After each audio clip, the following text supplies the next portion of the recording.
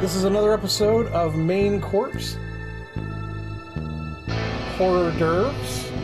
Alright, this is going to be fun. We have got a story for you that's going to turn the stomach. Alright, welcome back to Main Corpse. Horror Derves. I'm Matt. And I'm Kelsey. And today we are going to try pineapple odd things. Would you like to explain, because you picked these up? Yeah, so Doritos has a spicy pineapple jalapeno flavor. And I don't know how it's going to go, but I'm excited to try it. And we got the limited edition pineapple Pepsi. From Little Caesars. Little Caesars. If you can find this at your local Little Caesars, you can get it. Also, we got a glowing review on the Doritos from the merchant who sold it to us. What did they say, Kelsey? So the merchant that sold me the Doritos said, they're not very good. So I put back my second bag of them and said, well, we'll find out. And fun fact, I got a similar review on the pineapple Pepsi when I bought it. Outstanding.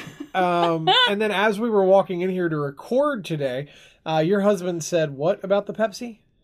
Delicious. Delicious. So I love mixed pineapple. reviews. I love pineapple in sweets, like cakes and stuff like that. I love pineapple in everything. I don't like pineapple in savory things. You don't like pineapple teriyaki? Not really. No. I'm trying to like open myself up to it. I hate pineapple on pizza. Hate it. Yeah, I know. Hate it. It's okay to be wrong, Matt. I understand. It's like when I get a big lump of like sweet in the middle of something that's supposed to be savory, it really bothers me. Yeah, that's why it's good. I don't know. I never really did go for the savory sweet thing. Beef jerky, I'll do that. Okay. I'll do sweet, savory there. Okay, let's try the chip, I guess. Yeah, let's do it. Down the hatch. It's weird. I like it. I also like it. I don't know why I like this, but I like But this. it is weird. Yeah, oh my god, dude. Follow me here. Pulled pork nachos. Ooh. Using that as the nacho for it. Do you know what I'm saying? Like good pulled pork. I get a pineapple peach salsa. That's outstanding. Oh my god, This is excellent. This is one of the better Doritos I've ever had. I'm so mad that I didn't get the second bag. I'm gonna go back to Walmart. That's where I got it. I'm gonna go back to Walmart and get more. Another one. Yeah. I'm gonna lobby for this. I'm gonna say this. We should use this as the base for nachos one evening. This is very, very surprisingly good. I like it a lot. Mm-hmm. Now, don't get me wrong. The pineapple flavor is really strong, but I love it. Mm-hmm. Mm. Yeah, I'm shocked that I love it as much as I do. There's a little lime flavor in it too. I have had tacos before, specifically like El Pastor, that had like a pineapple flavor that I loved, and that's what it's reminding me of. Yeah, is a tacos El Pastor with like pineapple. Ooh, excellent, dude! These are dope. That's delicious. Let's wash it down with pineapple Pepsi. Yeah, let's double down on the pineapple. Ooh, much like the Dorito, the pineapple hits you after the fact. I like it. I hate that. I like it. I hate it so much. Why did you drink it all? Because I just wanted to... Because I thought maybe... Because I only tried a little bit of it at first. It reminds me almost of like a cream soda. That's why I hate it, I think. I love cream soda. See, Brittany does too. Brittany's going to love this. Yeah, she's really going to like that. It does remind me of a... It's less like a regular soda. It's more like a cream soda. It is. And I also am not a big Pepsi drinker anyway. So, like, Pepsi's overall taste has never been big for me. Yeah. I'm much more of a Coke drinker. And I love RC, as odd as that is. I like that so much. Yeah, I don't like it at all. I love it so much. I think I'm going to be majorly in the minority on this, but I don't. No, you're not. Based on... I was told people either love it or absolutely hate it. I hate it. There's no middle ground for me there. Like, I would not want to drink any more of that. I could drink the whole can. I believe you guys. I believe you and everybody else in this house right now, besides maybe Millie, probably would drink all of that. Yes. Yeah, okay. All right. So the Doritos, I'm going to say like 10 out of 10 for me. I love those. The Pepsi, I hate it. Awesome. It's fantastic. I'm glad you liked it. I'm glad we don't run into a lot of situations where we're completely where we the disagree, opposite. yeah. This is one of those rare occasions. I hate that Pepsi. I do think if you like pineapple a lot, you're probably really gonna like it, especially if you like cream sodas. If you've ever had like the cream soda Dum Dum, that is by far my favorite Dum Dum flavor. If I get one, I put it back. Well, just pocket it and give it to me. The root beer one, I love. I hate those. See, I disgusting. love the root beer one. I love it. So anyway, this tastes exactly like that Dum Dum. Okay, all and right. That's why I love it. All I right. ate 4 of those yesterday. Did you really? I did. I had nothing else to do. Amazing. Okay, so what do you got for us today? All right, so this one's actually really fresh. July 10th at 8:24 a.m., a DDoS attack took down the server of an extremely beloved website. Now, a DDoS attack means distributed denial of service, and it's a type of cybercrime where the attack floods the server and with internet traffic to prevent users from being able to access the online services in that site. A group claiming to be Anonymous Sudan claimed credit for the attack and had demanded ransom to stop the ongoing operation. According to threat intelligence vendor Flashpoint, Anonymous Sudan has been active since January of 2023, claiming DDoS attacks against Microsoft and various companies around Europe.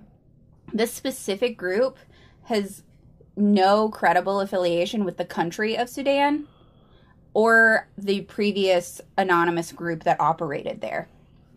Now, the Anonymous Sudan group initially claimed the attack would persist for up to 24 hours, but later issued a ransom demand for $30,000 worth of Bitcoin, threatening they would keep the site down for weeks if the company didn't comply.